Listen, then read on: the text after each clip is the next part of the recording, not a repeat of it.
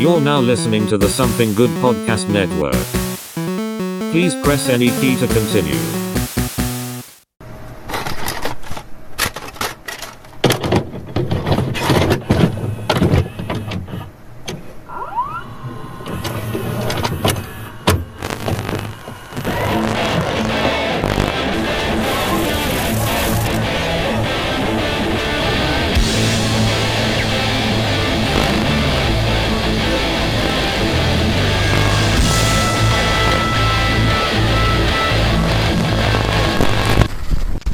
All right, everybody, coming at you live at 1 o'clock a.m. It's the Couch Potatoes. No.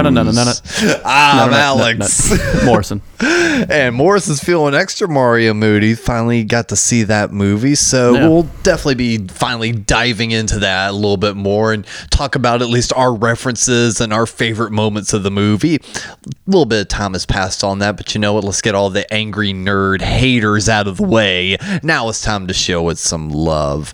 But before we do that, of course, we're going to catch up with the lives and talk about a little bit of news segment, especially since we didn't have one last week. But no episode last week.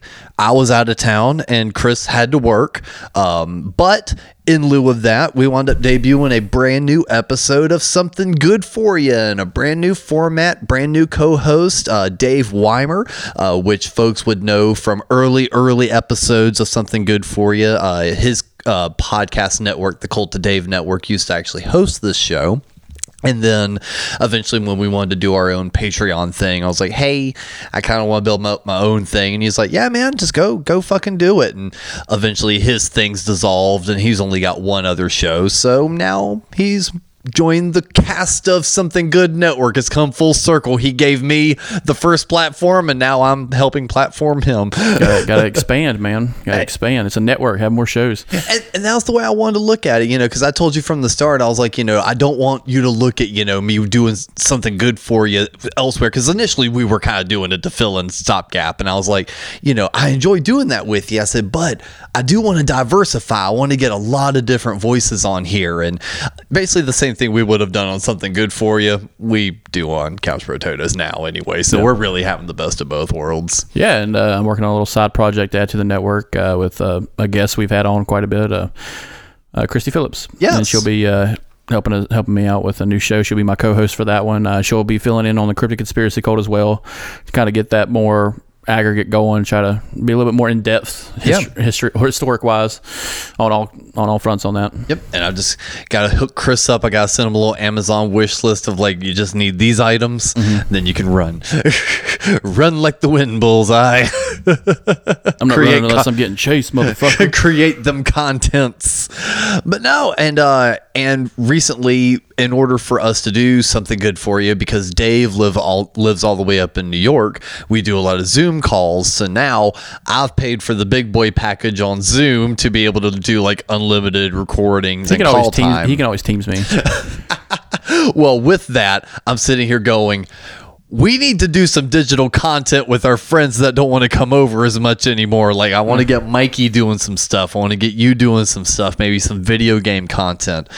Because, again, to kind of peel the curtain back a little bit, we're sitting in a living room full of fucking mess because I'm going through my shit and cleaning up and organizing and throwing shit away and repacking because I'm fingers crossed going to be able to get a new apartment, just relocation, after all the bullshit damage that this place has gone through. I find it so funny that all the damage at this place that's been caused has not been by my own hand. No. The things that I can control are still in good condition. Yeah. They might be a little messy, but it's in good condition. The things I had control over. No. But everything else that I have no control over has just gone to shit. And it seems as if they agree with me. Yeah. I seem to have kind of split my leasing office in half of people that are on my side and people that aren't. Yeah. So, landlords are trash. Yeah, so that is definitely an ultimate goal of mine is once I do finally get the new place in, really set up that extra bedroom, get office space ready. That way I can easily transition back and forth between, when you come over, we can just come up to the office and record. And then when on my off time, I can just move a microphone over to my desk and then I've got stuff already set up to record on that. So definitely be expecting some more content once I can get my life in order and get an actual workspace set up, because I can do all these things I'm talking about, but I have to set them up each time to do it, and I'm not doing that. Yeah, like with my work schedule, living two towns away, it's 3 towns away, it's Skype can go a long way. Exactly. Yeah. So, and the great thing about Zoom is if we're not doing like a video based piece of content, you can literally call in on your phone. Yeah. It says you like call the phone number and it dials in. So it's like we could easily get some stuff going, but now that I have paid the ridiculous amount that it costs for Zoom Premium, What is Zoom Premium? How much is it? It's nearly $100. For how long? A year. Okay, so that's not as bad as like Netflix. No, but still, in order just to talk to people for as long as you want without an interruption. You think that service would be free? Yeah. I'll be goddamn. But yeah, so now that I'm paying for that along with Dave, well, Dave went 50-50 with me, but either way, good though, now that Dave and I have paid for that, it's like, let's utilize this as much as possible. Yeah. Now, does that work like if I was to call into you, or you were to call into me through Zoom? Yeah, as long as I'm the host, okay. Everyone connected can have unlimited calls. Yeah, see that's practical. Yeah. So like if anytime we wanted to do all that, y'all just have to call me in, and then I'll hit record on the system, and then y'all can talk as long as you want. Yeah, I could think we could do a switch kind of thing with that. Oh yeah, no, that's 100% what I want to do. I've already put a call out in the Discord of being like, send me your friend codes and what your games. Oh yeah, speaking of which, I keep meaning to ask you to bring back that Mario game, because not in any sort of like, I don't want Chris to have it for too long, but it's like literally my girl and I were talking about like revisiting Sunshine, because Sunshine's not on the virtual console. But yeah, so speaking of Mario, that movie was really fun. It was. And it's going to be a spoiler cast, so if you guys are not interested in hearing about that, you can at least enjoy. We're going to talk about the Eyes Wide Shut scene. Yes. The whole Easter egg with Leatherface kind of threw me off. I was surprised Bowsette was there. Yeah, that was the thickness. God damn. But before we get into all that, let's go ahead and move on over to our news segment. Mana.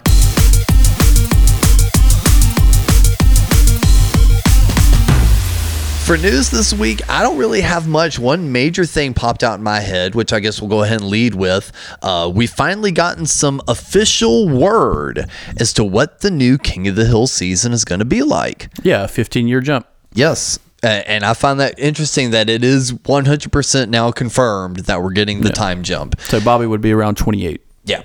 And honestly, no matter which way they kind of want to roll with it, I think that's the smartest way to do it. Because think about the way the true fans of King of the Hill know the way it ended, which is Hank and Bobby grilling, nice little pan away. That's such a perfect button to the whole thing. I don't want to crack that exact book back open and be like, well, what happened the month after? Yeah. When all the fun feelings went away and life kicked back in. I don't want to see that. I want to imagine the fun, warm feelings just kind of lasted. Yeah. But what happened in adulthood? Yeah. That's what I want to know. This is going to be a big wait and see. I think Mike Judge will do a great job. I believe he'll do a great job. I'm not setting my hopes too high, kind of like Beavis and Butthead. That first season was fantastic. I mean, you both just sat here and watched the fuck out of it. Had nothing but laughs. Yeah. The newest season, we just watched the two new episodes for the second season.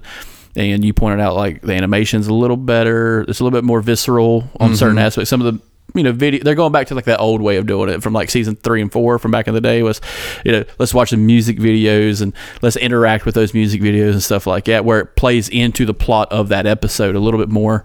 And honestly, like the way I worded it is like, it felt like he spent 5 more minutes on each joke. Yeah.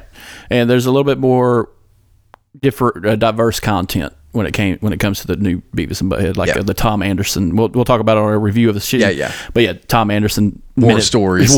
Yeah.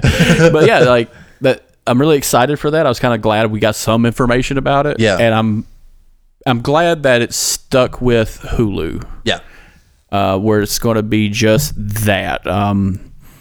This will probably be the first good thing from the Disney Fox kind of situation where we actually see them investing in older content for people, honestly our age who actually pay for the content, and watch these episodes in like season 2, 3, and 4 when they were first airing. That demographic of 25 to 35 who actually spend the money for Disney Plus, for Hulu, for ESPN and stuff like that. So, Disney, I think, is doing great with it. I'm happy they're going to do it. I think they'll probably go down the 90s show route. We'll stick with one season. Let's play in the waters a little bit. Let's see if Netflix fucks up again.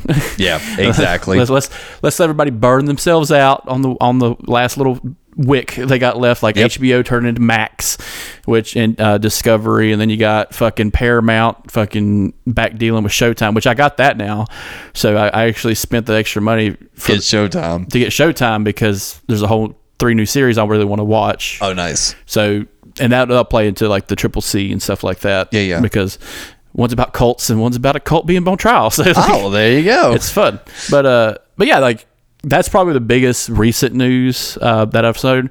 Some of the stuff. So what is your ultimate, now that we do have confirmation? Because I know we kind of spitballed would we want to have a new season, and we were kind of jumping all around because we didn't know where it was going to land. Now that we do know that there is a time jump, what do you want to see from the new series? I want to see kind of the evolution of Rainy Street. Let's see what happened to this small little suburb of Texas. Is he going to go the route of an expanded neighborhood that's going to cause problems? Are they going to talk about gentrification, or, hey, did Bill lose his house because, houses go up? What's the deal with, what's Hank doing? Is he's 15 years in, so he's probably retired. Or at least the manager. Yeah, Buck Strickland's probably fucking dead. I would have gave that motherfucker 5 years after like the 4th season. So the fact that he's still alive was a surprise to me because he's all about the good times, and good times are quick burning. So, but yeah, I would like to see what happened to Bill, Dale, Jeff.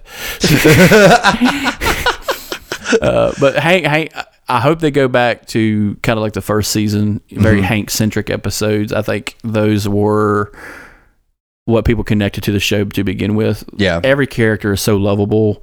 Everyone has their favorite moments with every new character that comes in. Gustavo, Luann, her husband,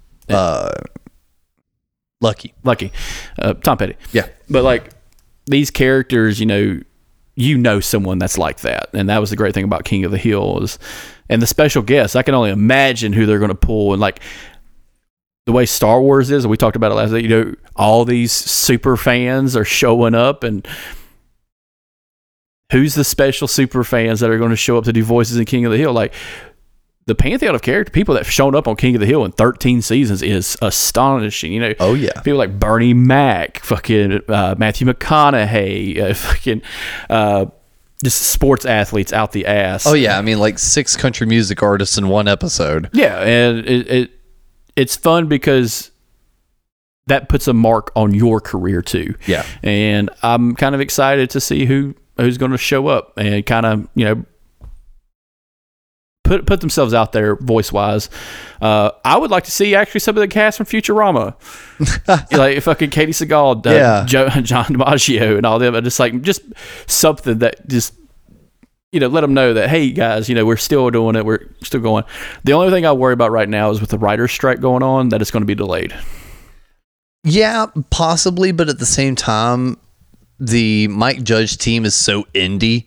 I think they want this to happen so much, they're just going to do it. I see how like the major Hollywood writers are on strike. I feel that this is so much of a passion project for Mike Judge and everyone else involved that they're just like, no, we want to see this happen. But like I said, it's more of a wait and see. We still we don't have a real release date yet. We have maybe a time frame of next year. Yeah, maybe. Stephen Root was saying that they're going to be doing table reads here soon. Yeah, the table reads coming up soon. But I will say, what I hope to see from the show, and I've kind of bounced around in my head as to the reasonings why it could happen, and I've landed on either option being the way I would be okay with it. And I have a feeling I know which way they're gonna go, but either I feel like they're going to go with option B. But with option A, something happens and Bobby has to come back home. Yeah. And now he has to live with Hank and Peggy for the summer, much kind of like maybe Luann did. So he now has to move into the guest room. Maybe his room's taken up by something, XYZ. And he has to just kind of re-experience what life's like. Maybe he moved to Austin. Maybe he moved out, and just tried to get a bigger life for himself. And now he has to deal with being back in a smaller area. What I feel that they're going to go with is option B, which is Bobby's doing fine for himself. Maybe he's living with Connie, doing whatever. Maybe he doesn't live in Arlen anymore. But Gracie calls him. And now Gracie needs to move in. And now Bobby is having to deal with Gen Z when he's a millennial. Now, my mother and I have had these conversations before. There's about maybe, a 20 some odd age gap between me and my mother, but we kind of had very similar childhoods and like thought processes growing up. My sister and I only have 9 to 10 years apart, but there is a major difference between us even. I can see all of a sudden Bobby trying to understand and relate to Gracie, but not quite getting there. Then he calls Hank. Hank, Dad, Gracie's driving me nuts. I don't understand what is happening with this and the other. Well, son, that reminds me of when you were really into those troll dolls, and I didn't quite understand that either. All of a sudden, now they're building and reaching an understanding of like, oh, well, that kid ain't right. Like, I wasn't right. Oh, I see where you're coming from now, Dad. So now we even get to see that extra layer of progression of their adult relationship, of Hank still refusing to be like Cotton and just being like, you've got this, son. You were weird too. I didn't know what to do with you. I didn't understand you, but I listened to Gracie, see what she's actually trying to tell you. The only thing about that, and this is something I don't want them to do, is pull a hard negative of Lucky and Luann or Bobby and Connie. If they were to bring Bobby back, let's say he moves back, do not make it to where he had to divorce Connie or separate from Connie. Don't do it like that. Yeah. Don't make it to where Lucky and Leanne abandons Gracie or they just left as being irresponsible or something terrible happened. Do not put that in the negative because that'll ruin the show. I think because of the positivity that King of the Hill brings, that if you were to introduce a negative just to create a fucking plot point up to that magnitude, you would really set yourself up for failure. That 90s show did it perfect. Hey, Jackie and Kelso divorced 3 fucking times because they're slapstick idiots. That's funny because they have a kid together. But it didn't ruin it. You know what I'm saying? Right. Like, don't write off characters in a negative light. Just leave it up for the watcher to just been like, hey, where's Lucky and Luann? Don't mention it. Don't fucking mention it, and you'll get these critics out of your way, because that's one thing I kind of hate about the reboots are the critics themselves. Yeah. It's like, well, why didn't they do this? Just let them write the fucking show. So, well, King of the Hill was never afraid to really dive into something that may have been a little bit heavy every so often, and unfortunately... But there's no preamble to King of the Hill in the beginning. There is, though. No. They don't have nothing to build off of. Well, yeah, no, you're right. But what was the whole reason why... Luann had to move in the first place? Yeah, but we don't find that out until the 4th episode. Still season 1. Yeah, but they don't have a preamble. There's no crowd to build off of. Right. But for storytelling purposes in like book 1, yeah, you can bring in the negative parts. But if this is a nostalgia pool. I got cut off too quick, brother. What I'm trying to say is they've already established that the Platters have an unfortunate past. By episode 4. That's all I was trying to say, is that the Platters have a very unfortunate history. It would not surprise me for King of the Hill to kind of go, well, Lucky and Luann aren't around now. I could see them kind of delicately doing like something bad happened. Yeah, see, I would not watch it if they did that. I'm serious. Like I'm like, you don't make a show like that where it's yeah, there are some negative stuff, but it works itself out. Yeah. What if the working itself out is the family coming together with good Hank and, Gracie and everyone else? That it's no longer animated situation comedy in storytelling. Yeah. So, like, there is a grab for what they're trying to do with these shows. That 90s show, there's not a lot of bad shit going on. Mm-hmm. It's not like Donna and Eric got divorced. Yeah. The worst thing that happened was Eric turned into red for like 5 seconds. Which was fantastic. Yeah, that's the full circle of storytelling. But with something like this, it would throw me out of it really quickly. Yeah. Because of what we know happened to the real people surrounding that. And I hope it's just one season, honestly, when they bring it back. Beavis and Butthead's a little different. That's that's the YouTube comment section going rampant. Yeah. But like, that's a good way to describe the show. Yeah, there's just two idiots talking about shit they see on YouTube. But like with King of the Hill, give a epilogue chapter with season 1 of the new show, and just write it well. Yeah. Like, I understand people want a Futurama back so many times. You guys made the perfect fucking finale. You need to fucking stop. And apparently they're not. Yeah, so like that's the problem with like nostalgia. Like when we talk about it a lot, but that's where it should be. It should just see something to talk about, not something that's revamped for cash. You're just reprinting the dollar bill constantly. So by the time we're fucking 40, Marvel will come out with a new Iron Man movie. Yeah, this is the new Tony Stark. I remember when I was a kid and I saw the first one in the theaters. Yeah, and Frankie Muniz is president. It's like, Jesus Christ, it's gonna be wild. What a time to be alive. The guy that played Al Borland would be vice president. But yeah, so I don't know. For me personally, it wouldn't take me out of it too much. It would maybe even kind of ground it a little bit of like that, family realism. How it's like, I mean, not everything goes good all the time, and just because it doesn't go good doesn't mean that you have to tell a sad story. Sometimes the best stories come out of a tragedy. And if, I don't know, unless they wanted to go the route of, Gracie's going to spend summer with Bobby. And that just feels so empty and shallow. I just see it as, if Mike Judge does this and he fucks it up, that'll be Mike Judge. That's the problem with these people coming back. Matt Groening is dead in the water with The Simpsons right now because he can't fucking escape the shackles of Fox. And it's just like, no, he wrote a great episode to end The Simpsons when Homer died. Yeah. Nah, we got to keep printing it. It's just like, fine, whatever. We got to make Cinderella and Snow White and everything else live action.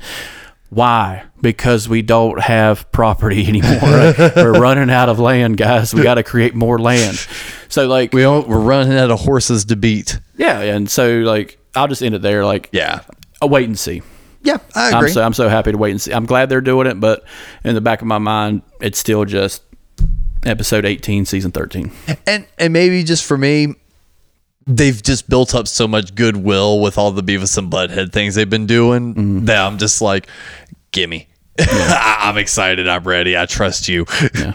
But yeah, some other news going in, or gaming news, since we talked about the Switch earlier. May 12th is when Link Tears for the Kingdom finally drops. Yes. The reason I haven't been playing Mario Sunshine is because I've been replaying Breath of the Wild for the 85th fucking time, just to get my things going. And the reviews have already come in from a lot of gamers, and 10 out of 10. Like, a lot of people have already preemptively called it 10 out of 10. They're like, it's ridiculously good. Wow. The most hardest critique was still a 9 out of 10 because the guy said, I hadn't played Breath of the Wild in so long, I forgot the fucking controls. That was his excuse. But that's a skill problem. Yeah, that's on you, son. Yeah, you're a gamer critic and you forgot how to play the goddamn game. That's on you. Yeah. You don't take a point for that. Lazy sack of shit. You take a personal point. Yeah. But there's some news coming out of Nintendo. They're going to be revamping the Switch.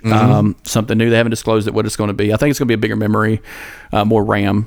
Yeah, that heavily rumored Switch Pro that they've been teasing or being rumored for like the last 2 years. And another thing from gaming news is Game Freaks has officially let go of Pokemon. Yeah. But on the heels of that, Monster Energy Drink has decided to sue the Pokemon franchise for the use of the word monster. And then I read about this 2 weeks ago when I forgot to bring it up. Monster does this a lot. Sues people for no fucking reason. Yep. They sued the Toronto Raptors. I know you're not a basketball fan, but one of their logos is a basketball with 3 claw marks on it because their mascot's a giant raptor. And they're like, we're suing the Toronto Raptors, an NBA team, part of the billion-dollar corporation that is the NBA. And I'm just like, do a countersuit on Monster. Do it. Yeah. They're not that good. Honestly, like I've seen, It's the worst energy drink. it tastes like metal, It's horrible. and like And not even the good kind of metal. they're where I work, we have a canteen system.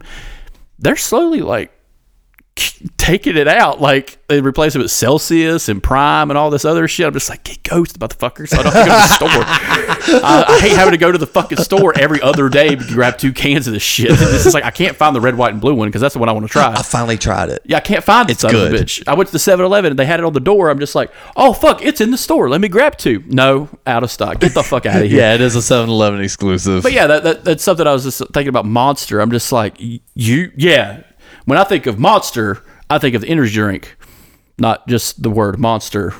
And it was just like the trademark system. And I'm just like, I hope PepsiCo just drops them motherfuckers so goddamn fast. Dude, if PepsiCo, the 6th largest corporation of our food products, just says, fuck Monster, just fuck you guys. Go to Coca-Cola. Maybe they'll pick you up. It's just like, oh, wait, no, they're part of Frito-Lay. They're not going to pick you up, dumbass. But no, pick up Ghost. Oh, yeah. Ghost is great. Sponsor us. Another little part of a guy we used to talk about, Jerry Springer passed. Yes. Well, before we move on to Jerry Springer, I have another little side Pokemon news. So let's kind of keep it at least a little organized on that one. There has been a big upheaval in the Pokemon trading card community. Yeah. So over the last couple years, the trading card community has been seeing controversy after controversy, whether it be tons of fake booster packs being sold or booster packs already being opened up, siphoned through for all the good cards and then resealed and sold. Factory lines getting stopped. Well, that's the newest one. So apparently on a new line of cards, someone stole... Here's the best way to describe it. Okay, so when you print out baseball cards, trading cards of any kind, they come out in really long sheets of paper. And then those long sheets of paper get fed into a cutter, then a sorter, stacker, organizer, pack it up, send it out the door. So the last time hands physically touch the product is when it's in those really long sheets of paper and it's the image proofs. It's heavily rumored that was the moment in which people were grabbing the rare holographic cards off the line and sneaking them out of the warehouse. Yeah. Now, actually, I'll clarify. The only thing they have proof is that these cards were being removed from the building. Where in the process, they're not sure. But this isn't like 20 cards showed up. It's... This card didn't even make the fucking pack. They stole so many. And that's kind of like a problem I have with the trading card industry. They're trying to create their own currency, basically, and fuck with the market. When you say they... I'm talking about the printers. We're talking about 1 or 2 individual people on the line, not the overall organization creating the card. So the organization, when they print, they're like, hey, there's going to be 1,000 of these, but out of that 1,000 that we make, we're going to print 100 sheet of this one card. And every 17th pack is going to have that special card. Out of this pack, we're going to do 500. We're going to overproduce this one card, but this holographic one, because it is hard to make a holographic card and make it perfect. We're just going to be limited on that. Working in factories that do this, I can kind of guess where in the line it gets to. It's right before the packing line. Yeah. During proof sets, what happens is in trading cards, you can watch on How It's Made on YouTube. You have a proof setter, a quality control. What they're looking for are cards that are messed up. So I can center cuts. Yeah. Because I remember when I was when 4th grade we got packs of cards, and it's just like, oh man, this one's fucked up, and it's just like, I'm keeping this one because this is going to be the biggest fucking card because this side is yellow and this side doesn't have any yellow on it. And it's just like, no, you got a fucked up card. Good catch though. Like that's hard to find because quality control is big. That's why it's called quality control. And what's funny is the people that did this, these dumb motherfuckers posted photos got posted of thousands of cards. And this is the part that baffles me.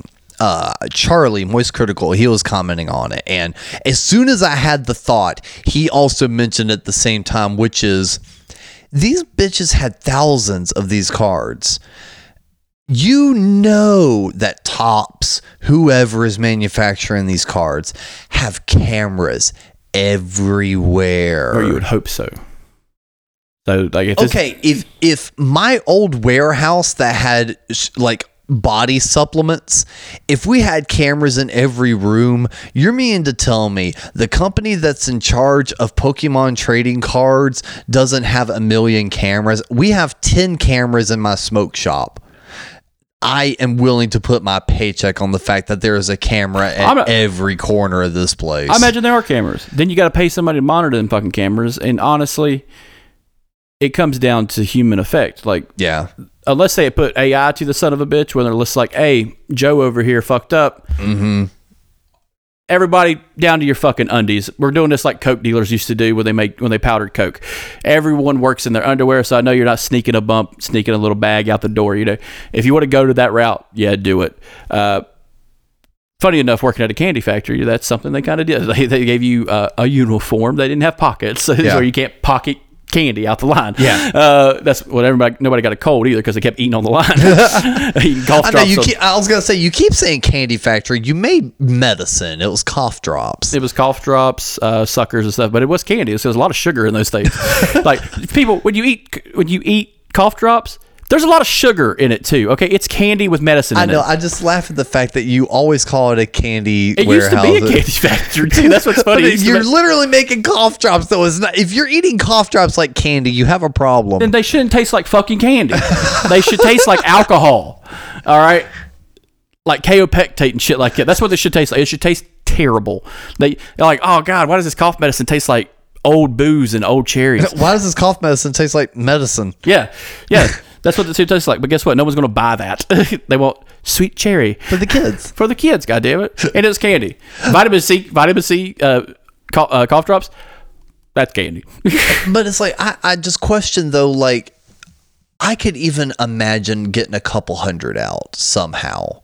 But whether it be before the sheets got cut or somehow after the sheets got cut, the amount they were able to sneak out. Now, granted, yeah, you could sneak out an easy, say, 15 or 20 if you grab an uncut sheet, but now you have to worry about getting this uncut sheet perfectly from point A to point B without any creases, folds, or markings as to ruin the value of the card later on.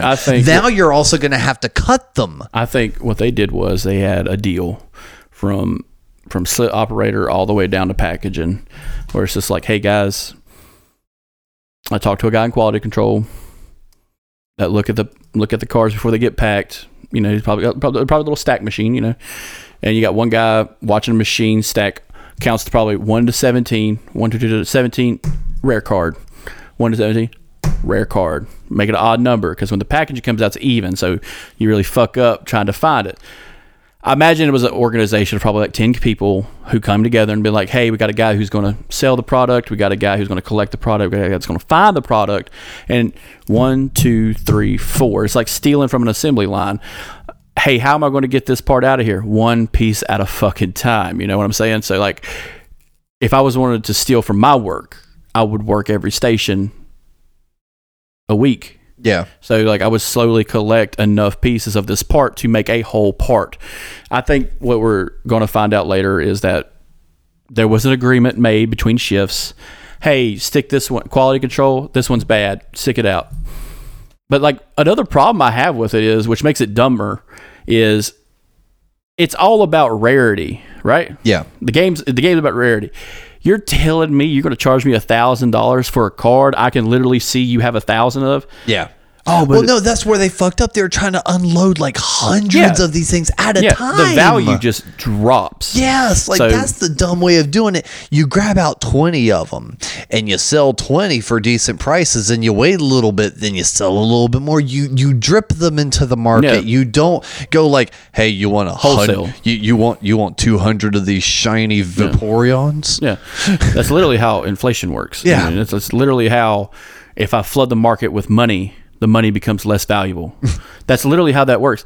And the fact that people in that business did it that stupidly is astonishing. It really is. But yeah, but for Pokemon, it's kind of their own little beast they kind of set up. I hate the fact that cards I used to have as a kid are worth that much now. Yeah. And it defeats the purpose of doing what you were meant to do with those cards, which was play with them. Yeah, enjoy them. Yeah. Trade them with your friends. This is why the Star Wars toys are ridiculous.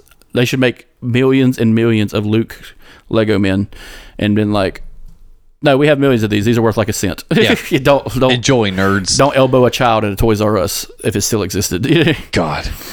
But no, speaking of elbowing children and disappointment and lowering the bar, the king of trash television, as you mentioned earlier, is no longer on this mortal coil. I would have liked his pallbearers. Jerry Springer has shuffled on off. I would have liked his pallbearers to be a Klansman, a Catholic priest, a midget, a postman, and probably 3 bodyguards. I think that would have been appropriate for his pallbearers. I just would have loved people to start chanting Jerry as he was lowered to the ground. Jerry. This is Steve Wilco giving the last. Oh my God, yes. Jerry was a piece of shit, everybody. Just wanted to let you know. No, I was out on the road. I'd woken up. Was kind of trying to gather myself together. And right as I was about to head out the door, I opened up my phone, took a look. I was like, oh shit, Jerry Springer's gone. Yeah, and like, he was one of those first guys that when he first got in trouble, before he was Jerry Springer, he was the mayor of Cincinnati. He was Gerald Spring. Yeah. And he was probably the most honest, corrupt politician there ever was. Honest, corrupt politician? Do you know the story of Jerry Springer when he was mayor of Cincinnati? He got a hooker. He paid her with a check that bounced. And it came out, and she fucking like went after him. And it came out in like the public, like in the newspapers and stuff. And he said he did a press conference and resigned on the spot. He used public money to pay for a hooker, and like, guys, I'm sorry. But I'm going to use this as the basis of a TV show because I bet someone else did something like this. But he was also very positive for his community. He's like Jim Jones in like the first 3 years. He was really good. He was really positive until he went to shit. Like that's kind of the funny story about some of these guys from back in the day. Hilarious. They were good people in the beginning until they got caught doing something stupid. That happens every day now. Jared Fogle, that's coming back now. Whole fucking story about him now. But yeah, it's kind of sad. But everyone else is next, so who gives a shit? Everyone else is next. Montel's next. Oh no. Maury. Ooh. Oprah. Stood on the backs of those midgets. What do you think Jerry's final thought was? Eat a dick. All of you. I've hated doing this show for so long. I've got people killed. Because I was going to say his final thoughts, his final word, everything else, what his final was. And it was always, for the most part, it was a positive message about communication and loving yourself and, treating everyone with respect. Even though the people he had on were the bottom barrel echelon of just shit Floridians. That was kind of the fantastic thing about it. Going back to our trash TV episode, which was one of our highest ones, the highest rated episodes. But just rest in peace, Jerry Springer. Yeah, and definitely had to bring it up here because we kind of call back to that at the very end of every episode. I know, Chris, do you have any sort of final thoughts for us? So, and actually, it was kind of born out of that episode. Oddly enough, yeah. that was so far a few episodes have actually surpassed that now. Actually, of all things, are ranking every video game console. So yeah, but before that, the biggest played one was the trash TV, and I think that was the birth of Chris. Do you have any sort of final thoughts for us? So, hate is the only answer, folks. Violence. Choose violence every fucking time. Well, do we have any other news segments we want to go over? I do want to say something like, so we've talked about it before, conspiracy wise, about your phones listening to you doing objective ads and shit like that. All my ads are in Spanish now for some reason, and there's a different McDonald's sounding logo in Spanish. Sounding logo? When you hear the McDonald's, how do they end it? I'm loving it. Not in or Spanish. Some variation. Not in Spanish. In Spanish, it's ba-da-ba-ba-ba. It's got an accent, and I'm just like, what the fuck? It's Spanish? Really? You gotta throw a fucking Pueblo accent on the goddamn ba-da-ba-ba-ba? Jesus Christ, you are pandering. And like, I didn't think too much out of it because I was using a VPN, and I got YouTube. Well, when I use the VPN, it's YouTube Canada. So all my ads are in French Canadian, which I don't pay attention. I just try to hit the skip button as fast as possible. Yeah. But I'm just like, their commercials are a lot different from ours. There are no drug commercials out of Canada. Never seen a drug commercial in French. But like, it's all like just like deodorant and American products. And I'm just like, that's fucking weird hearing it in French. And I'm just waiting for the McDonald's French one. Yeah. I'm hating it.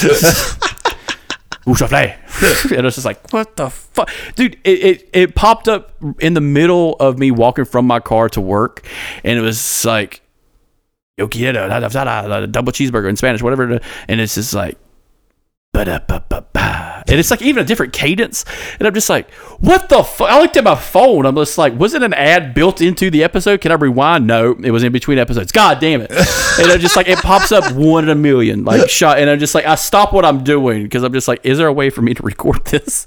Because why would you do that? That right there is right up there with the Mario noise or whatever logo you hear and sound. But like, why would you give it an accent and a different cadence? It's so fucking weird. And before we go any further into the main topic, I want to throw this out to all our listeners. You mentioned this and it made me just think about it. And this is actually a perfect platform to put this call out on. If I'd thought about it sooner, I would have mentioned it earlier in the episode. So as I mentioned, Chris had to work all last week. I was out on the road, and while I was on the road doing video stuff with Tuck Smith and the Restless Hearts, Tuck randomly stopped when we were not literally stopped, but like when we were in the van, he stopped conversation and went, "Do you guys remember the old Winn-Dixie jingle? Do you remember it, Chris?" No.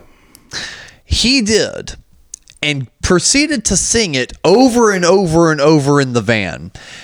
I've looked on YouTube and I can't find this jingle. Yeah. There are 1,000 Winn-Dixie commercials on YouTube, and I had to have listened to at least like 30 of them. And the thing is he sang it, and I feel like I can hear it in my head, but it was like a Winn-Dixie, low prices, that's our promise, that's our way, Winn-Dixie. Yeah.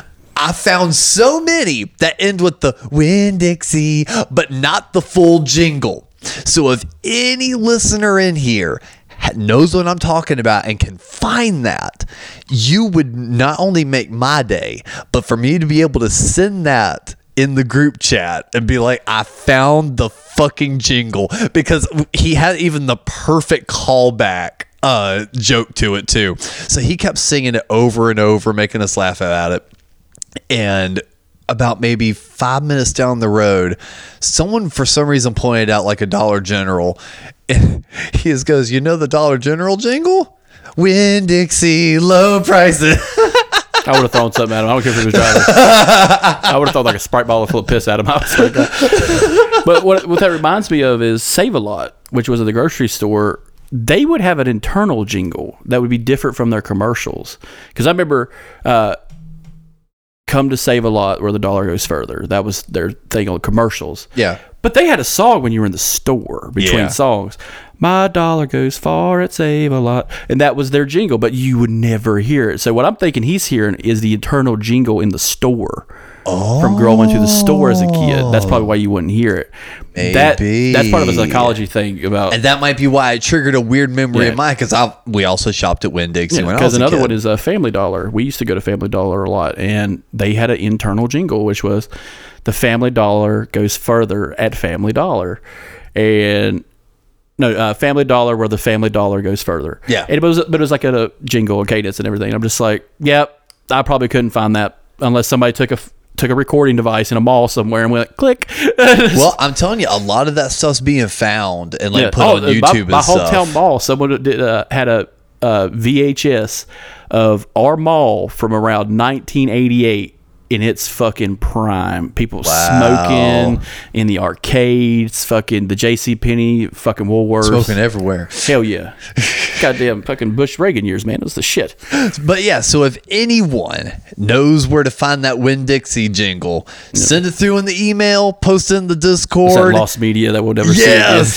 Hit me up in the on Instagram, anywhere you can find me. Send me some Winn-Dixie jingles. I probably heard it before, but you know what? Maybe you stumbled across the right one, and then if you need to hear the jingle again, there is a rewind button one of those, on this. Deep Reddit threads where somebody posted on like Daily Motion, Yeah. or so like some website you can't really access that well anymore, or a QuickTime. Fuck, I bet it's a QuickTime file. I swear to Christ, it's a QuickTime file. Some asshole just recorded that while some guy's getting yelled at in the fucking bread line. Well, grab your mushrooms and grab your fire flower. It's time to talk about the Mario movie.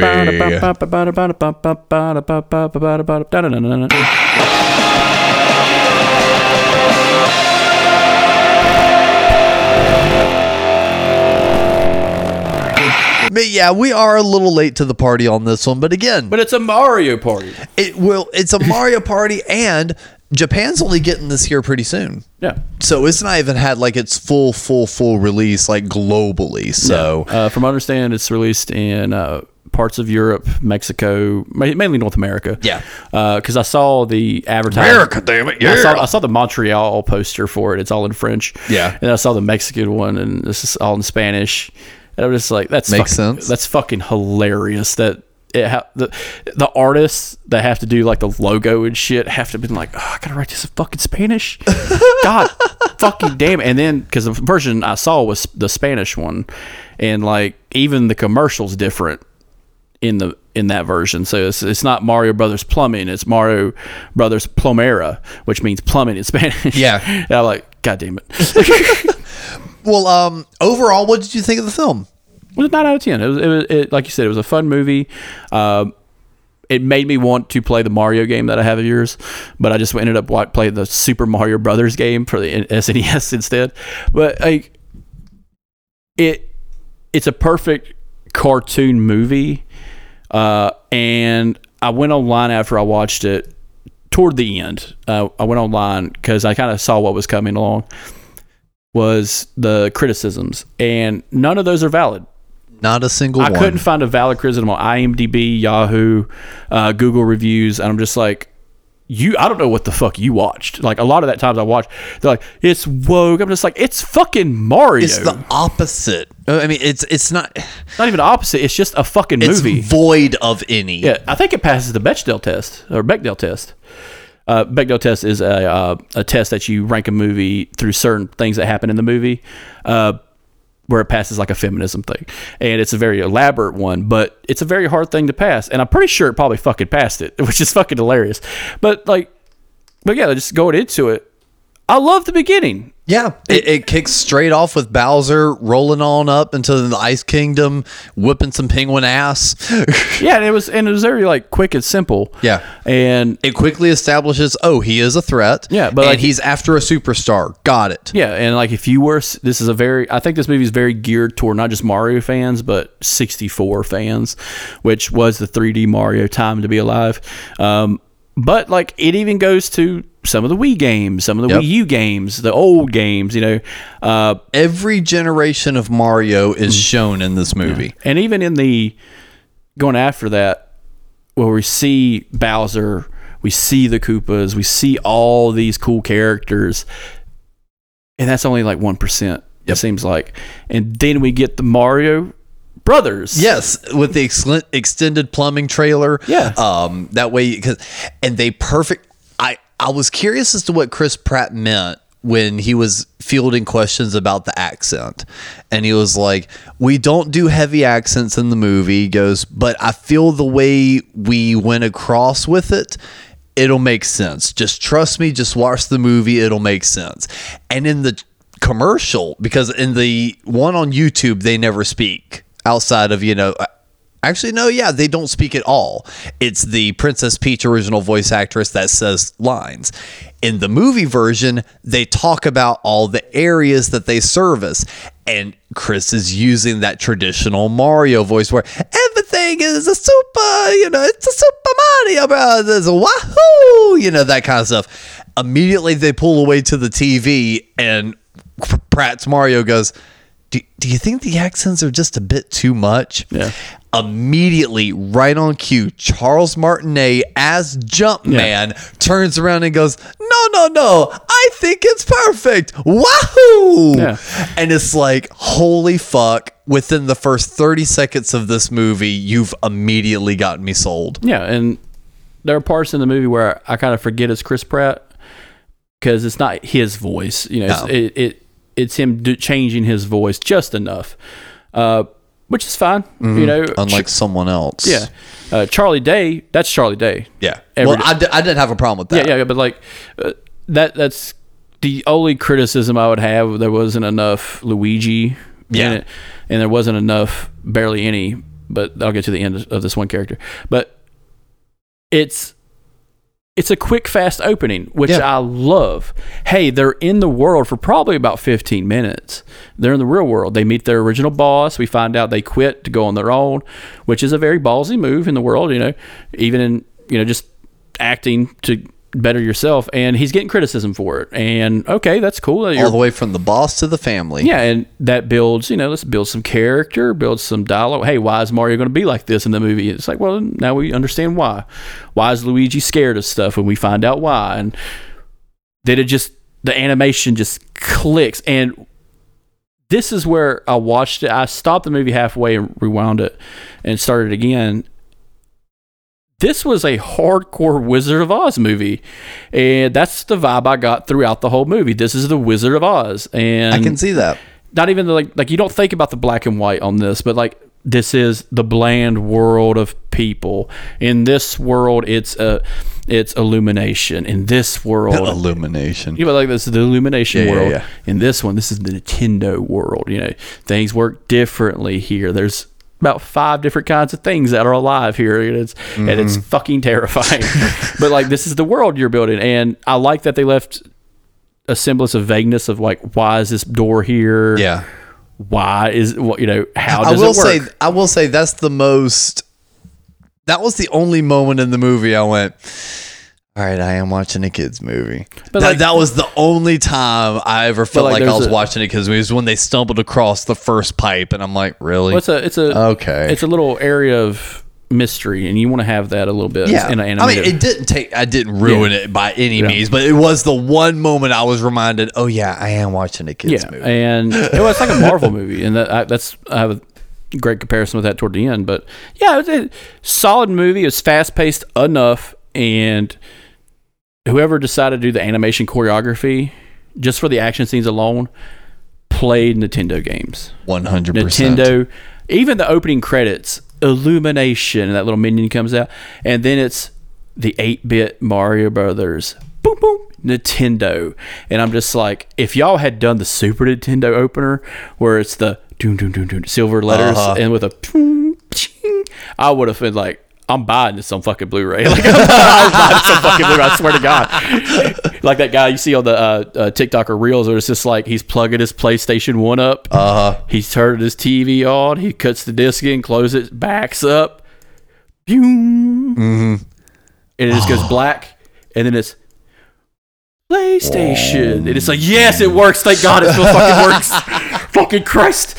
But yeah, it's that right there just brought me into it. Yeah. And it is vibrant. I will say that. Oh yeah. Illumination, we know them and Pixar had DreamWorks. They have really stepped up their game across the board.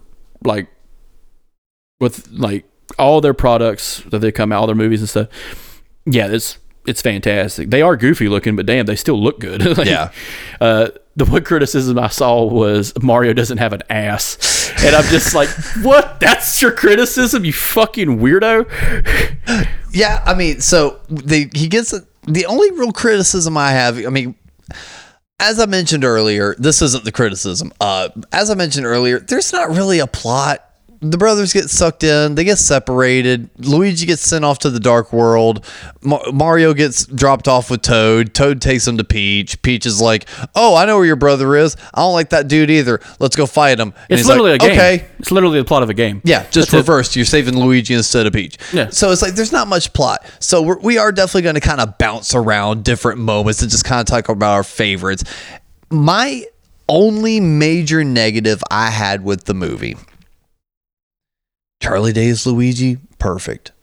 Chris Pratt as Mario, you didn't hear it after a while. The girl that did Peach, fantastic. Fuck Seth Rogen. Fuck Seth Rogen and his ridiculous fucking laugh and his stupid ego. I read after the fact that part of his contract stated that he was not going to put on a voice. Fuck that egotistical asshole. That took me out of the movie just hearing Seth Rogen in Donkey Kong. He could have thrown in just the tiniest bit of like, to the voice and it would have made it so much better. But no, it was just Seth Rogen voice on Donkey Kong, and I did not like that at all. I didn't have a problem with it because they did such a good job with the other Kong characters that those guys didn't get a lot of, play. No. But all I could think of was the animated series of Donkey Kong and the amount of, because that was a 3D animated show and they sounded like the 3D animated characters, and it really brought me into that part of it. I don't think I ever saw that. It was fun. It was on the Disney Channel. I had a friend that had the Disney Channel. He had money, and I genuinely have never seen any of what you're talking about. The animated Donkey Kong show. Yeah, it was pretty good. It's 3D animated. It came around the time Beast Wars was out. Okay, reboot back when everybody got real invested into 3D animation, and then just threw it in the trash because they're like, we could make 2D with computers now. Who gives a fuck? And anime was kicking everybody's ass. But yeah, that was it. It was God. The 3D models on this are terrifying. Yeah, but when you're a kid, they're not. God, no, I have never. I'm gonna have to do a deep dive on this. I have never seen this. Yeah. Wow. Because they sound like the characters from that show, from what I remember. Yeah. And I like the fact that they put that in there.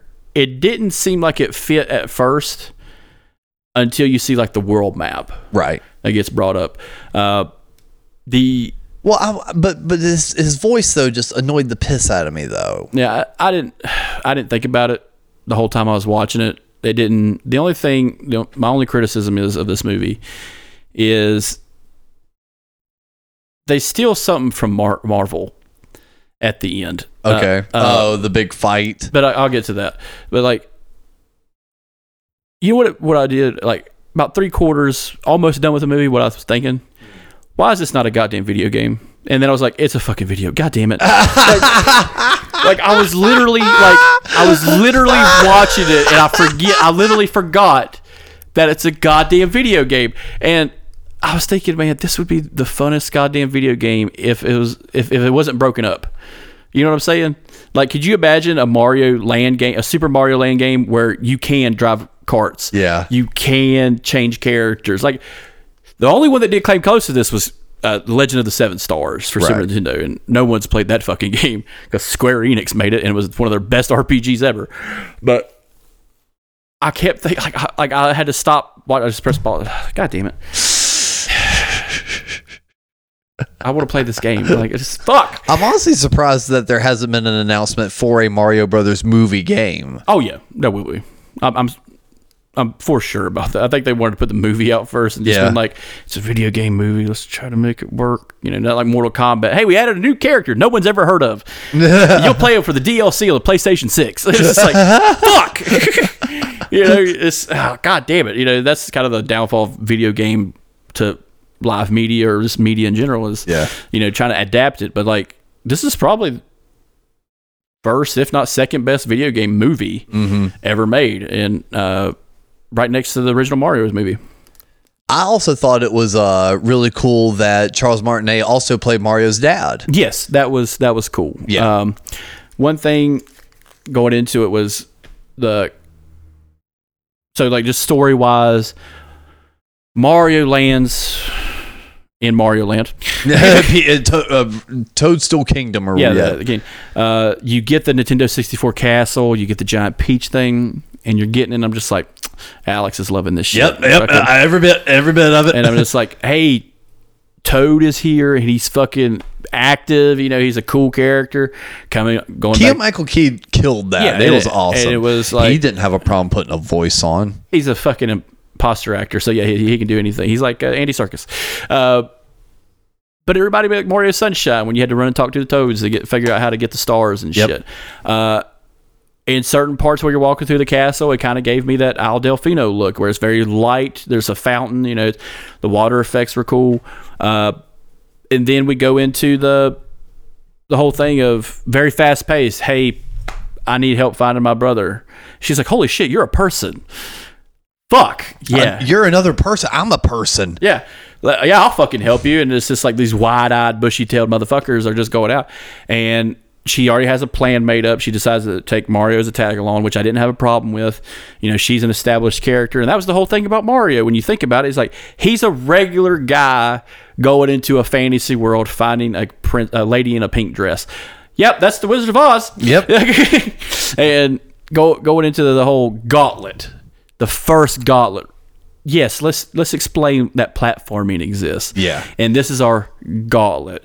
And I don't know what you thought about it, but it reminded me of Super Mario 2, where it's like a movie set. Yeah. Yeah. Where you see or it's like a play. It's like a play because the curtain comes back and you see like, all the background is like screwed on, and it's like, Mario 3. Mario 3, that's what it was. Yeah, but that's what it reminded me of. Yeah. It's just like curtain draw. It's just like, yeah, this isn't real. This is a training thing, and that's what was cool. And you get so many different things from the different. But Peach was able to get it on the first try. She lives there. Oh, and it's what's the word I'm thinking? A fucking cartoon. Did you know Bugs Bunny? I just remembered to get some of the angry nerd commentary, so I had to throw it back out. You know, Bugs Bunny swims through ground. Oh my god! How does he do that? Is he from the creature from Tremors? No, he's a fictional character. Okay, if I have to sign it out for you fucking losers, like Jesus Christ. This is why I learned sign, so I could call someone a fucking idiot in sign. Or hey, did Eric leave? But it doesn't take me out of it. It's still an animated movie to me, but it makes it to another level. It's just like I could take my nieces to see this, and they'd be fun because they don't play Mario games. Yeah, but they'd still have fun. Yes, I could sit back and watch and hear like the existential dread of some of these characters and laugh. Mm-hmm. Especially a certain character that did take me out of it was a little blue star character. The Luma. The Luma, who is dark, has existential dread just oozing off of it. I love that Luma, dude. And I'm just like, I love the penguin. Shut the fuck up! Just like, you're bringing us all down, and we're literally lowering into our deaths, but you're making it worse. And it's going to be such sweet relief. Yeah, and I'm just like, hope, just like your sentence, or just like the cell, can never escape. And it's just like, what Nietzsche motherfucker wrote this goddamn downward spiral of a character that looks like a Kirby character? I love the very end of like that arc where it's like the cages are getting lowered into the lava, and then they start reversing back up, and everyone's like, yeah. It's like, oh. Yeah. This fucking Depeche Mode, Pearl Jam, Sad The Sack. Cure. Yeah. This fucking Robert Smith Sad Sack is just like, get the fuck out. It was funny. It's hilarious. It's not like a valid criticism, but it's just like, oh God, more of the Sad Sack. It's like, this is such a happy movie. And I loved it. And like, out of a lot of content I'm binging right now, a positive thing is good. I've been listening to 16 hours of Mormons, of fucking David Koresh, of Jim Jones, of fucking the Chicago Rippers, fucking all for you listeners. Yes, all so I could do the fucking research. I've been listening to books about cannibalism, about fucking monstrous things you should never know about. Don't go outside anymore, guys. It's fucking dangerous. Did you know there's a serial killer in Austin right now? That should be in the news part. He's a serial drowner. He drowns people. There's killers in Chicago right now. These are all true things that are coming out of my mouth.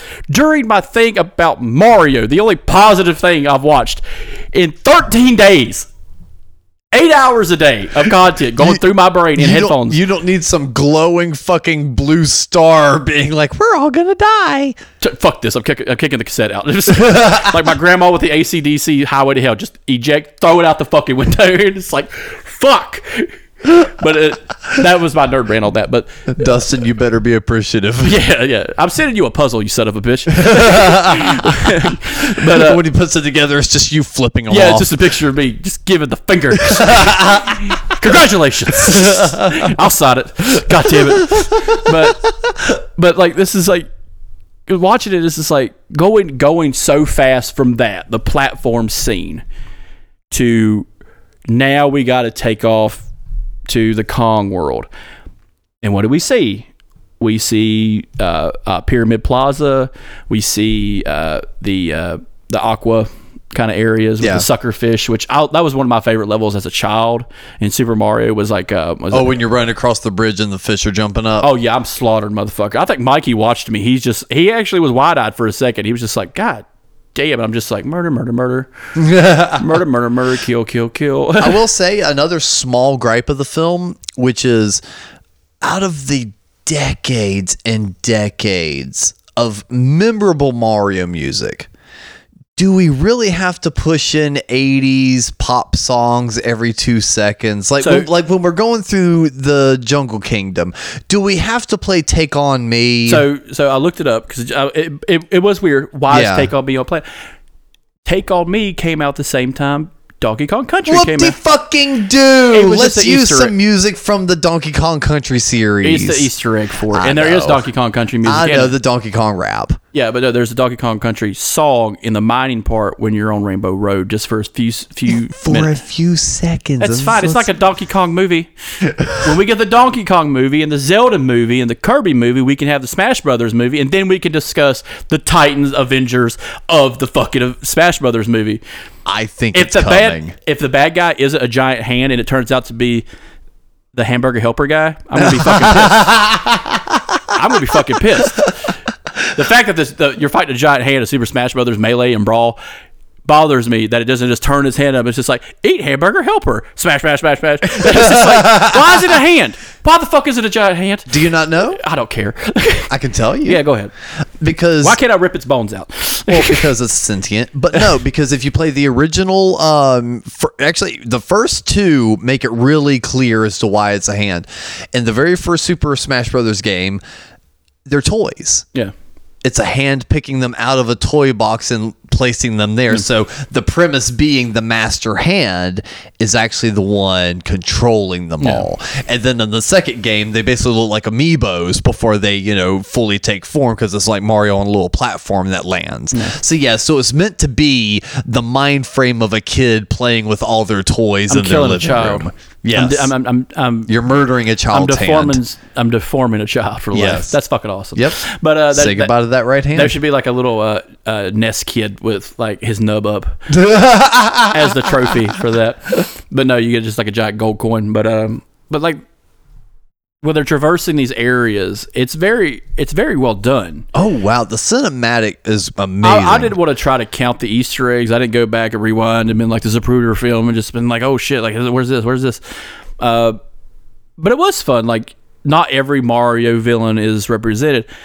My favorite part though, because I watched Evil Dead Rise right before that, was Luigi's poor ass in fucking Bowser's Kingdom. Sam Raimi wrote that shit, okay? I don't give a fuck what the credits say.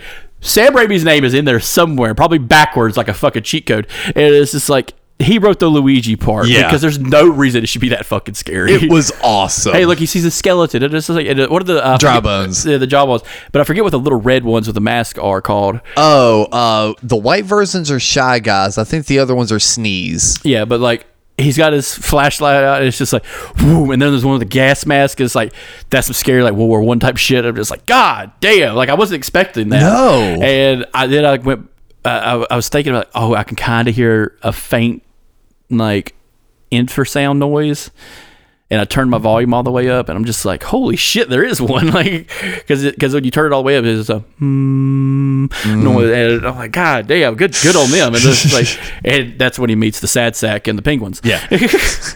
That's why he's blue. But yeah, so they rally up the Kongs. They wind up getting. Well, he goes toe to toe with them. Yeah, and I love that. I love that intro. Kind of reminded me of DK. Yeah, Donkey Kong. It reminded me of the Thor scene from Ragnarok, where it's just like, here comes the Hulk, and it's just like, yeah, he's gonna smack you in the mouth the first time. That was the first thing I thought of too. Yeah. And you were talking about music. I Need a Hero being played for the platform practice. I love that because it just reminded me of the best usage of that song. Of the Shrek 2. Well, I was going to say, I think the fan edit from Ragnarok. Yeah. Of the very end, when they're fighting on the Rainbow Bridge. Yeah. And the Donkey Kong sequence is very quick. Mm-hmm. We do find out, hey, the other power-ups. He got the cat suit. But he got the mini flower. Yeah, and I'm just the mini mushroom. And I'm just like, what would I use that for? I was thinking the Wii. Mm-hmm. The Wii. Yep. The one where you have to rely on friends. Yeah. The game sucks. That's a stupid game. It's a stupid game. I'd eat that mini mushroom and jump into Peach's cleavage. Yeah. Go ahead. Hit me, bitch. Hit me. I split those tits in half. But we get all these cool power-ups again, and I was just like, okay, that's Mario 3 real hard. You know, some of the newer Marios. And I'm seeing this, and I'm thinking, this would be cool if the Super Smash... If it was a video game. Yeah. God damn it. You know, like I'm saying, like, that's one thing I think Nintendo, I've never really said it out loud, was, why can't I just get on a go-kart in the middle of a Mario game? You know what I'm saying? Like, it's always separate shit. It's just like, why can't they make Super Mario Brothers... with carts, but like universe, call it universe, and then like, hey, some of these you got to platform and jump, some of these you got to race, some of these you got to fight, some of these you got to be smart, kind of like Mario Party. You got to use yourself wisely. You know, it's just like, oh wait, they did make that game. God damn it, it's fucking Legend of the Seven Stars. God damn it. Let me break out my Nintendo. It's not. Guess what? It's not on the fucking Switch thing. Square Enix. Why the fuck couldn't you take the greatest Mario game you've ever made and put it on the SNES? Thanks, Switch, you fucking dicks. Thanks, Square Enix. Still Nintendo. Yeah, but Nintendo could want it all day long. And Square's like, no. This is the Marvel Sony thing. Hey, you want to share? No. Yeah. No. Your house is burning down. No. Oh, God, I have a hose. No. No. We made Morbius the musical. It's Morbin time, bitch. It's Morbin time. But so like they do the whole gong, and then you probably got a bigger kick out of it than I did, was the cart selection. Yes, the Mario Kart bit. My girl and I were geeking the fuck out over that. Like, as soon as she leaned up, she's like, oh, it's like the cart selection. I'm like, yeah. What I really felt cool was like they kept it very standard Mario Kart for Mario. It's literally the same cart they use for the product line Mario Kart that you can buy and turn your house into a Mario Kart game, which that's kind of something I want to buy, like splurge on. But you got to have a nice area to do it. Yeah, and I want Tears of the Kingdom. I'm a Zelda motherfucker. You would enjoy that more. Yeah. But if nieces, like my nieces were involved, I'd buy like 3 of them and I'm just like, let's go fucking do this. You know? Pick up them sticks. You 6 and 7 year old little motherfuckers, pick up them sticks. But it was so fascinating, like seeing that in detail, in a way like that, and still, and we got Blue Shell. Yes, at the very end of the, and I was thinking like that's what I was waiting for, like immediately, because I love the Koopa cycles and stuff like that. The Koopa tank that showed up, very cool looking. DK's fucking barrel missiles, all very elaborate, and I do like the little banter between Mario and Peach while they're driving. It's just like, no, turtles are like a pet in my world. They're not. Yeah. Yeah. I'll get you one. I'll buy you a Koopa to stomp on. Yeah. And like it's very, very elaborate with that one. But yeah, the Rainbow Road looked fantastic. And it's just like, this is what these video games movies should have been. Yep. If they do a Zelda one, I would hope it's like that. Yeah. Or something close to that. And keep it to a very simple story of maybe like Link's Awakening or, Link to the Past or something. Keep it a very simple storyline. And they did perfect on this. Like it is this, the 9 out of 10, it could have been a 10 out of 10, but there's just something about it. Yeah, I mean, it's very surface. Yeah, but there's not a whole lot but to that's still it. better than some of that. Out of comparison of all video game movies, it's fucking A+. It's S tier. Out of comparison to a lot of movies, period. We need to do a tier list of video game movies because I've seen all of them and they're all fucking awful. Just about. I think that would be one of the good YouTube videos. Because that would be exactly my S tier on that one. But yeah, they kind of lose, which in the storytelling of ups and downs. This is your Act 2 cut down, and I like the interaction between DK and Mario on this part because he saves him, and now you've built a trust a little bit in storytelling, and now this is going to be our third act, superheroes. DK and Mario, your flagship characters. This is going to be awesome because when you do. This will be great for when they have to kill Sonic in front of Tails in the next Super Mario Brothers the movie 2. Electric Boogaloo. Kill them all, and it's just a bloody hammer that he took from a Hammer Man. Hammer Bro. I love the Hammer Bros. I didn't see any of them. And I was kind of pissed because those would have been fucking terrifying. And it's just fucking. I love the Wizard. The Wizard was fantastic. Well, I was gonna say, so we hadn't even touched on the main side plot, which is Bowser's ultimate goal is he wants to marry Peach. Yeah. And it's fucking baffling. It's just like the plot of Mario Sunshine. Yes. I was going to say, it's also the plot of Galaxy. Yeah. Because that's where you get the white tuxedo Bowser. And that's kind of like what I liked about it was you get progressions of different games. They're not in order. You don't have to be in order. Nope. But we get Baby Mario. Yes. We get to see Yoshi's Island during the Transversal. We get to see Super Mario Wii U. We get to see Super Mario Galaxy in like the training aspect of stuff. And when Peach is talking about there's a lot of galaxies out there. And then at the end when we get to the Luma. Yeah, and when we get to the end, it's Mario Odyssey basically. Yep. He's a real man. But I'm a real boy. Shut up. Lie to me, boy. Lie to me. I need kindling. It's a dark Pinocchio joke. But yeah, like the characters in it, we first get the standard Koopas. I love the wing Koopas because when they come down the thing, I'm like, that's not what they do. They just randomly jump, and I stomp them to death. I stomp them with my hooves. But like that was really cool how they really advanced, and I love Koopa, King Koopa, Bowser, whatever. Just been like Koopas.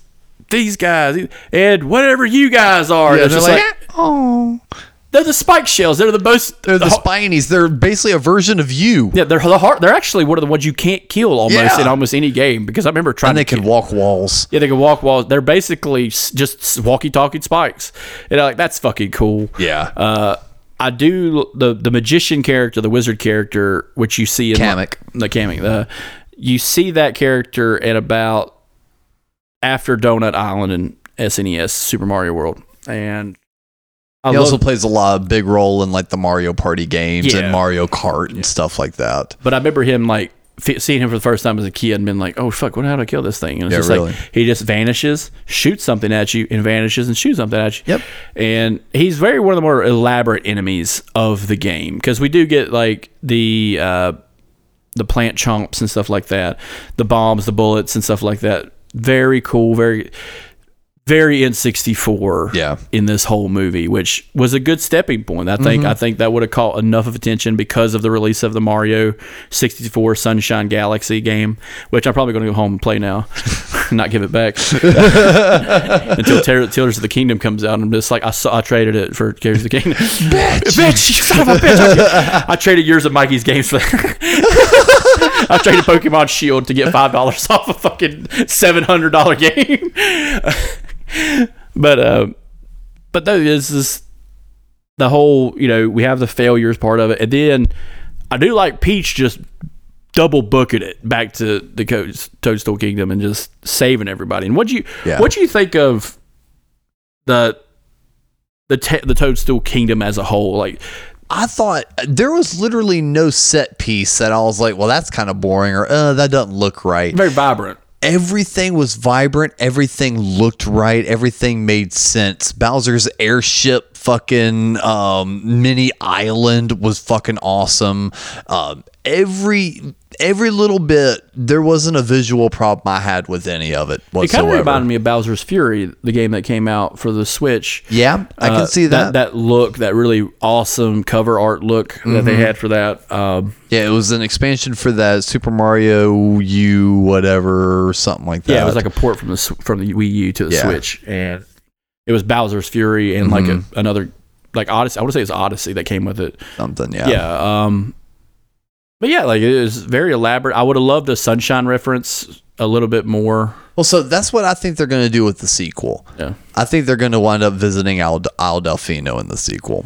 Because I would have loved that, just like if they actually had an island Delfino just on the map, and I was looking for. I was just like, okay, we got 5 worlds. That's cool. You know, we got the Ice Kingdom that got taken over very quickly. We got the desert. You know, we got Yoshi's Island, and we got Toadstool Kingdom, and we got Donkey Kong's Island. Yeah. And if you've ever played a Donkey Kong Country game, it's island bouncing a lot. But yeah, like with the whole Rainbow Road sequence and how it went, and then the getting eaten up by the big monster, and then like you said, the team up of being able to get out. Basically, by that point, Bowser's descending upon Toadstool Kingdom, and Mario and Donkey Kong are running back to the scene or to kick some ass, and a whole bunch of shit winds up happening to where they shoot off a bullet bill, and Mario guides it into the warp pipe. Yeah, so going into it, Peach is like, "Fine, I'll marry you," and then pops the fucking ice flower, which was really cool. And now it's like that 2 scene kind of thing. You know, these guys are fighting, and they're trying to meet up to the big bad. But yeah, Bowser's just like, fuck it, big time.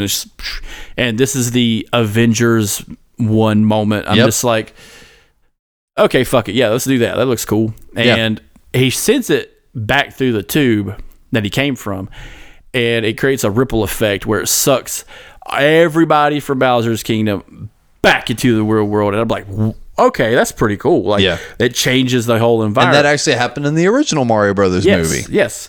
And they used the Super Scope against them, because I remember that movie like the back of my hand. Godly Guizamo playing in Italian. Fuck him. Cultural representation. Fuck it, why not? Dennis Hopper was a Bowser. Yeah. Drunk as hell. Dennis Hopper is a white man and not a turtle. And not a reptile, folks. But was a drunk on set. Need representation. But gets sucked back into New York. New York. And I love this cool fight scene going on, and to the point where it's Mario's getting his ass handed to him constantly. Like, actually brutally. Like, he's got some like damage on him. Yeah, this is a very like serious part. This is your hero that needs to rise up.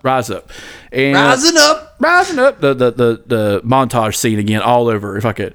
And we see him get knocked into a building, and then it's DK and Peach and everybody else trying to fight this guy. They're holding their own to a point, but Bowser's always got the upper hand. And I was kind of waiting for it, because I thought the star was more like a Mario Sunshine kind of thing. Is that what he's got it for? Is like, hey, no, I got the only one. But no, it's a genuine superstar. Yeah. And he comes back out, booting rallies, and I love the scene of the baby Mario Brothers, because I was like, wow, they pulled that game. And I'm just like, fuck yeah, Yoshi. Original Yoshi story. Yoshi Island, yeah. And because we didn't get a lot of that. And, save some content for if Illumination decides to do another one, which I think they will. But no, they go toe-to-toe with them. And it's a race against time kind of situation. They grab the star, and you can hear the So fun fact about this, I knew a guy that knew how to play piano in college, and we would play pool in the student union. I would get like really cocky and play 2 games at once, like an asshole. You being cocky at a game? No. And I would tell him, like, hey, David, man, play Star Power. And he would be on the piano. And I'm just... all fucking morning, dude. And I was just like in the zone when it comes to playing pool. And I was a lot better then. But yeah, it was just like, that's an asshole fucking move. But like, that's all I thought about when that song came on. And that actually leads into my last tiny small gripe of the whole thing. Bowser destroyed that Penguin Kingdom to grab that star. When after and he was trying to use the star, and all the star did was like make your rainbow and a little extra strong for a little bit. That was worth destroying a kingdom for? Yeah, that's kind of like why that's why I kind of saw it as a Mario Sunshine star. Or I was thinking there was going to be a lot more impactfulness. Yeah, I thought there was more stars. Yeah, like Mario 64. Yeah, Sunshine, exactly. So yeah, again, that was that one movie. I was like, I am watching a kids movie. I'm watching a kids movie. So again, even the gripes I have are immediately washed away with, I'm not watching an adult. I'm watching a kid's movie. Watch this like a kid would. And I'd watched it like a kid would, and I loved it like a kid would. And you know what? There was a few moments that like really gave me like that genuine smile or like that little lump in my throat.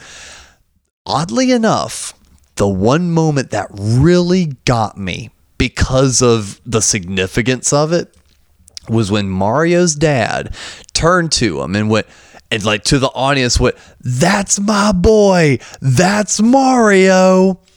Hearing Charles Martinet saying that to Chris Pratt's Mario, that hit me a certain way. I was just like, oh, no one aside from Charles has really ever voiced Mario.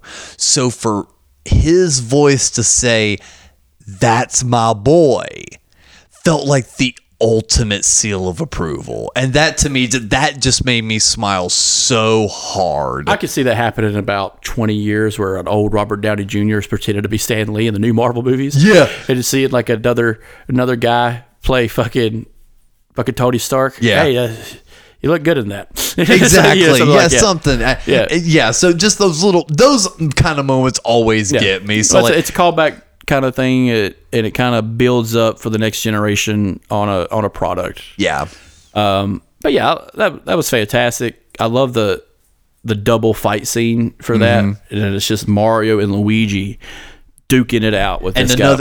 And the entire time they're fighting, my nerd senses is going off. I'm like, grab him by the tail. Grab him by the tail. Grab him by the tail. Grab him by. Hey, grab him by the tail. Swing him.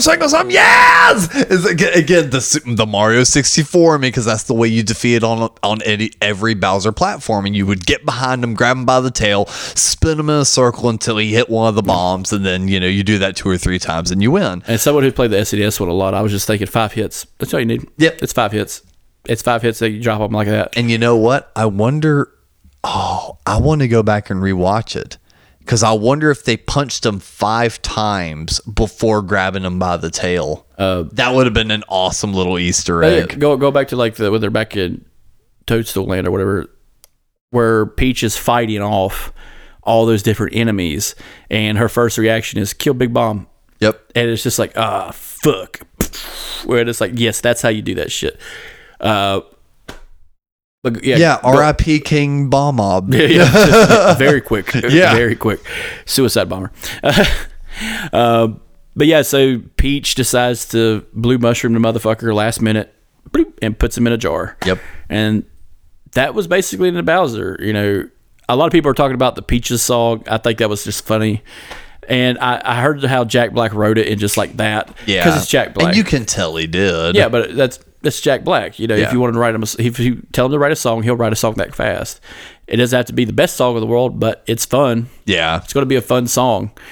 Just like he wrote the song Kickapoo in like an hour. So I don't know if this was intentional or not, because again, you showed me that video of, taking lyrics and, putting it over so many different songs, or, the Childish Gambino edits. There's so many times you can sync up a song. Someone sped it up and put it to Never Gonna Give You Up, and the vocal patterns fit. Yeah. Someone said that that's the ultimate Rick roll. that Jack Black decided to write a slowed down version of Never Gonna Give You Up, but call it Peaches. And that eventually speeding it up and hearing it the right way, you'd realize, oh, fuck, he just Rickrolled us. I don't know about that. There's only so many notes that you can rearrange to create an original fucking song. Exactly. So, and that's why I was saying it's a stretch, but at the same time, that'd be funny. This is musical conspiracy theory. So, like, it's why, hey, why does Taylor Swift songs kind of match up to AC/DC? Because it's... That's why. That's why. It's a simple one beat bass. Yeah. You know, she's not 1-2 it or like fucking Rush 4-4 4-3 4-4 4-3 4-4 4-4 4-4. And it's just like, God damn it, I'm Neil fucking Peart. Ah! You know, it's like that's why not many songs sound like Rush songs, motherfuckers. But no, I don't think it was a Rickroll. I think it was just a happenstance. Yeah. You know, he wrote a song very quickly, and you know, you take Never Gonna Give You Up. Guess what? It matches the fucking X-Men song too from 1992. So like, get the fuck out of here. But yeah, like the ending was cool. Mm-hmm. You know, I watched it. The ending was a little confusing because it's like, okay, is he living in the Mushroom Kingdom, or does he like sleep in the Mushroom Kingdom and then like go back to Brooklyn to work, or vice versa? Or is he what job does he have in the Mushroom Kingdom? Do they pay American currency? So that part did feel a little confusing. You'll find out when you buy the game. You got to play the games. What'd you think of the post credit? I loved it. Just that quick little... That's all you need. That's all you need. Because I think if you added that character, the Yoshi in, I think it would have been one too many characters. Yeah. I think you kind of want to flush that character out, kind of like... Flush them out. But like Donkey from Shrek or something. Like, that's what it's going to be. Yeah. This is like... You will? Yeah. Really? You will? Like, it's gonna be that. I don't know how I would feel about Yoshi actually talking. No, but that would be weird. I think it'll be more of kind of like a BB-8, subtle sounds, kind of get Bill Hader behind him. Yeah, like Bill Hader or Groot or some shit like that. But I would love a little punch thing. And at the end of the movie, don't you ever fucking hit me. You son of a bitch. You left me to die back there. So, fun little tidbit that one of the Easter egg channels pointed out, and is probably the most solidified out of like all the little rumors and shit. If you looked around New York and in the Mushroom Kingdom, there are, as you mentioned, there are a ton of Easter eggs. There are no Easter eggs for Kirby, Zelda, and a handful of others that are immediately escaping me, but like some of the larger IPs. Oh, there you go. And Pokemon. Yeah. There are no Easter eggs for any of that, including even like when Mario's playing a game, he's playing Kid Icarus. Yeah. Which means in this universe, Kid Icarus is the Mario. Yeah. It's like that was the game that popped off. It completely leaves open the realm of them bringing in a Zelda, a Kirby, all these Pokemon characters, and them not be established, oh, you're already in our universe kind of thing. It's, who are you? I'm Link, bitch.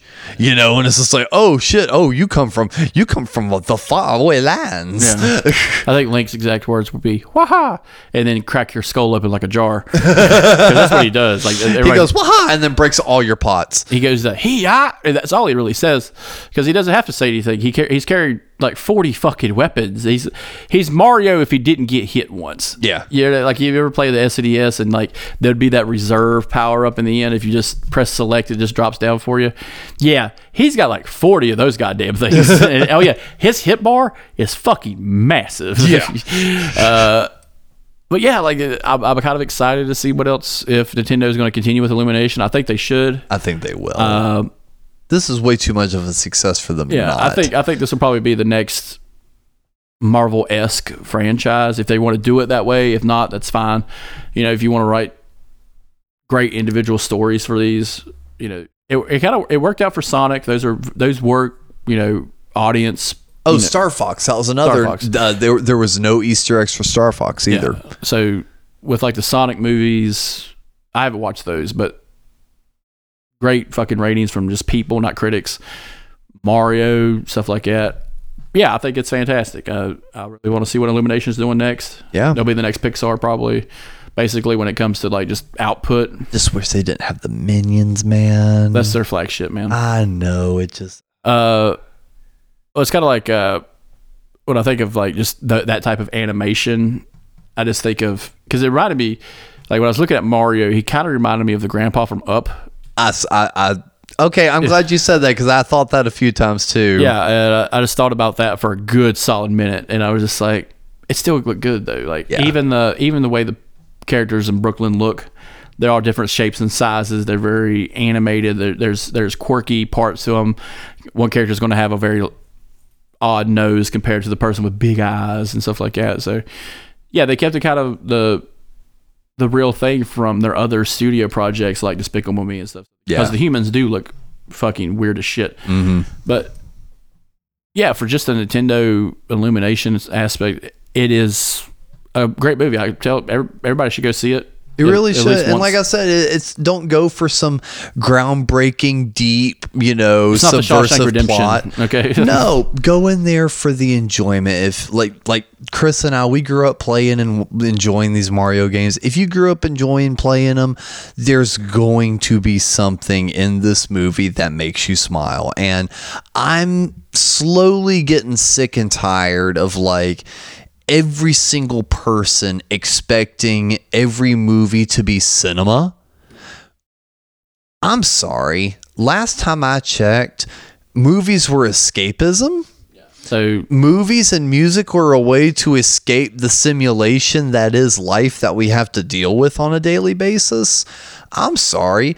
If I want to go to a movie where I just turn my brain off and enjoy the pretty colors and enjoy an hour and a half of nostalgia before I have to go back into the real world and pay bills again, so fucking what? It's an amazing film. yeah, and it is escapism. That's why award shows are bullshit. That's seriously, like, if we took award shows about best movie and best actor, none of those fuckers would win. Yep. Because no one went and saw those fucking movies. Actors paid money to see those movies. I didn't. Screeners saw the movies and then voted. Yeah, so you're telling me Jaws didn't win fucking Best Picture? Motherfuckers are lined up around the block to see that motherfucking shark eat some motherfuckers. Yeah, that's Best Picture, motherfucker. The ones that people want to see. Mm-hmm. This is the problem I have with these things. Oh, they can win awards for visual effects and stuff like that. Yeah, that's fine and all. But you're telling me your avant-garde bullshit was better than Avengers Infinity War? It wasn't. It had a better story. Fuck your story, motherfucker. This is about a cohesive thing of superpowers and responsibility.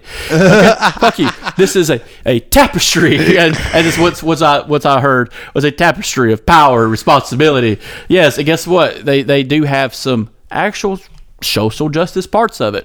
Hey, don't let the government tell you what to fucking do. I'm going to beat the bad guy, and I don't need your goddamn help. And guess what? You the guys that are going to nuke a city, not me. Like that. Yeah, let's talk about that for a second. Let's break that down.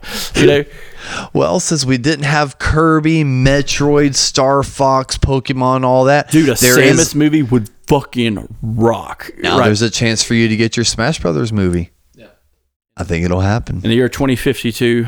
Yes, we'll get Smash Brothers the movie, Smash Brothers 2 Melee Part 1, Smash Brothers Brawl Part 2. just like Infinity War. The Last Brother. Oh, dude, the fucking fire! You have to get Fire Emblem. You have to do a Metal Gear Solid, which would be a great espionage movie about a video game. There's literally a chick with barely any clothes on. Write that, Samus. Yeah, write that, and I'm just like, oh god damn it. This is going to be awesome. This would be a great video game. Yeah, this would be a great video game. I want you to take me so far out of the video game movie that I want to play the game based on your movie. No, the movie game. Fuck the games. I want to play the movie game. Fuck Spider-Man. I want to play Spider-Man the movie game. With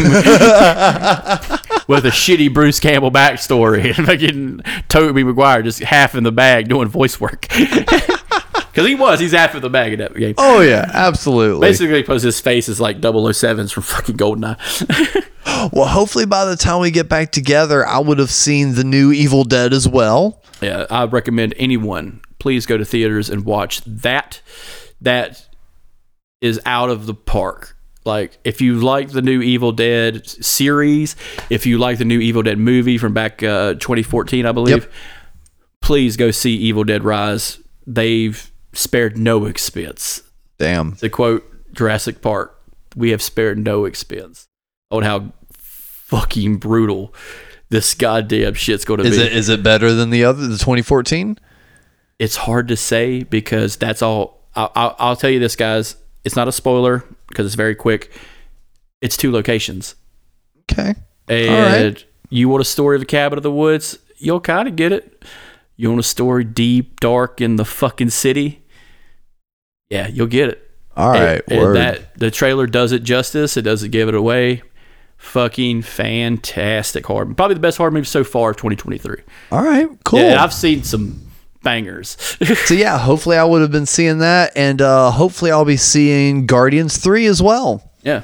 That's coming out. That came out like yesterday. Yeah. So I probably won't see it. I'll probably quit my job to play Tears of the Kingdom for about 4 months and let my money just run dry. Well, I mean, just do what everyone else does. Just become a streamer. Oh God. Ugh. Hey, this is Chris with Twitch. Oh God damn. What are we playing? Tears of the Kingdom. Oh yeah. Where was Thanks for your super chats.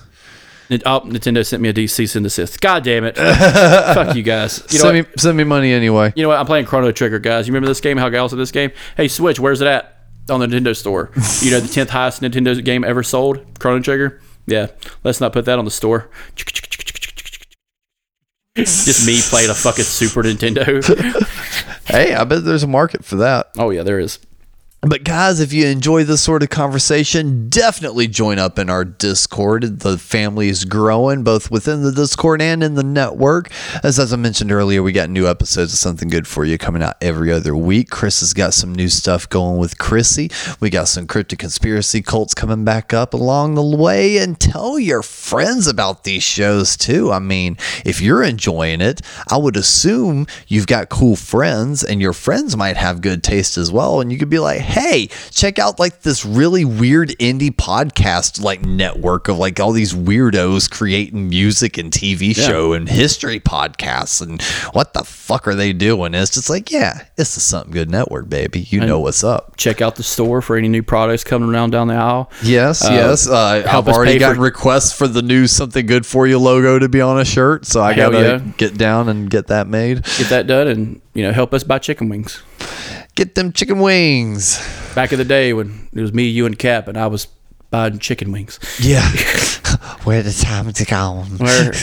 Where's my podcast going? But for this episode of the Couch Potatoes, I've been Alex and Chris. Do you have any sort of final thoughts for us? Fuck, I forgot the most important thing. God damn, we forgot.